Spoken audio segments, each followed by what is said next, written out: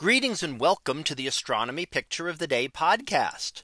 Today's picture for January 22nd of 2024 is titled Shadows of Mountain and Moon.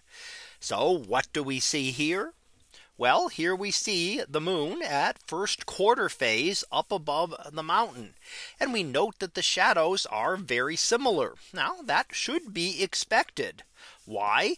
Because the sun is off to the right on this image, and the sun is what is causing both of these shadows that we see. So it is illuminating the portion of the moon facing it, and at the same time illuminating the portion of the mountain facing it. So part of the mountain will be in daylight there, and we see that on the right hand side of the mountain, and part of it will be in darkness on the left. Well, the same thing happens with the moon, and the moon will be partially illuminated, and that's the right hand side, and we see that quarter phase of the moon, and the left hand side of the moon is completely unilluminated.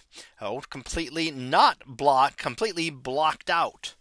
Now, you note that we can see some of the side of the mountain, but we're not seeing the moon.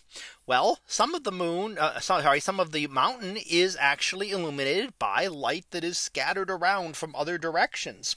So we can see that. So even though it's in shadow, it's not completely blocked out.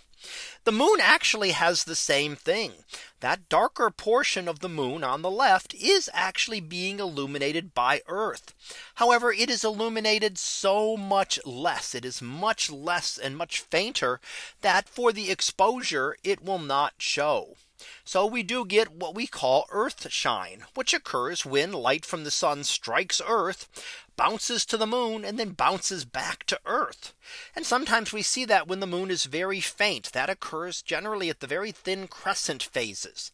So the more of the moon that is illuminated, the brighter it appears, and the more it overwhelms the earth shine itself.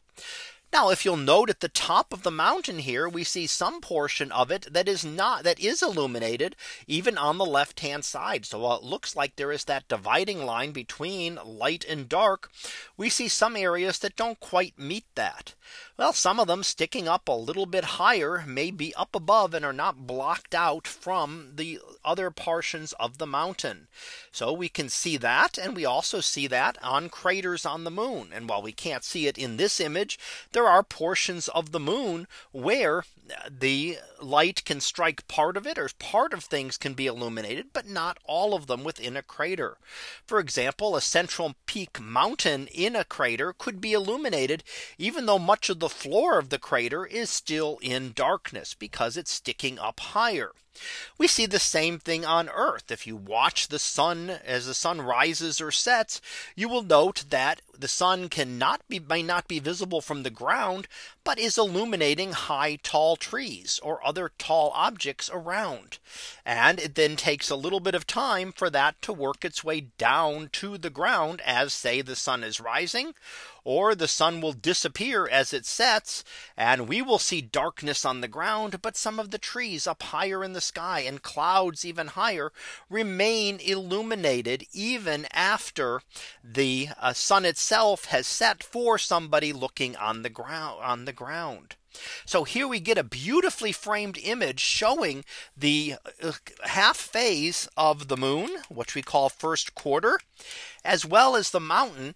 And we can see how the shadows are related to each other because they are both caused by light from the sun. So that was our picture of the day for January 22nd of 2024. It was titled Shadows of Mountain and Moon. We'll be back again tomorrow for the next picture, previewed to be sky wide. So we'll see what that is about tomorrow. And until then, have a great day, everyone, and I will see you in class.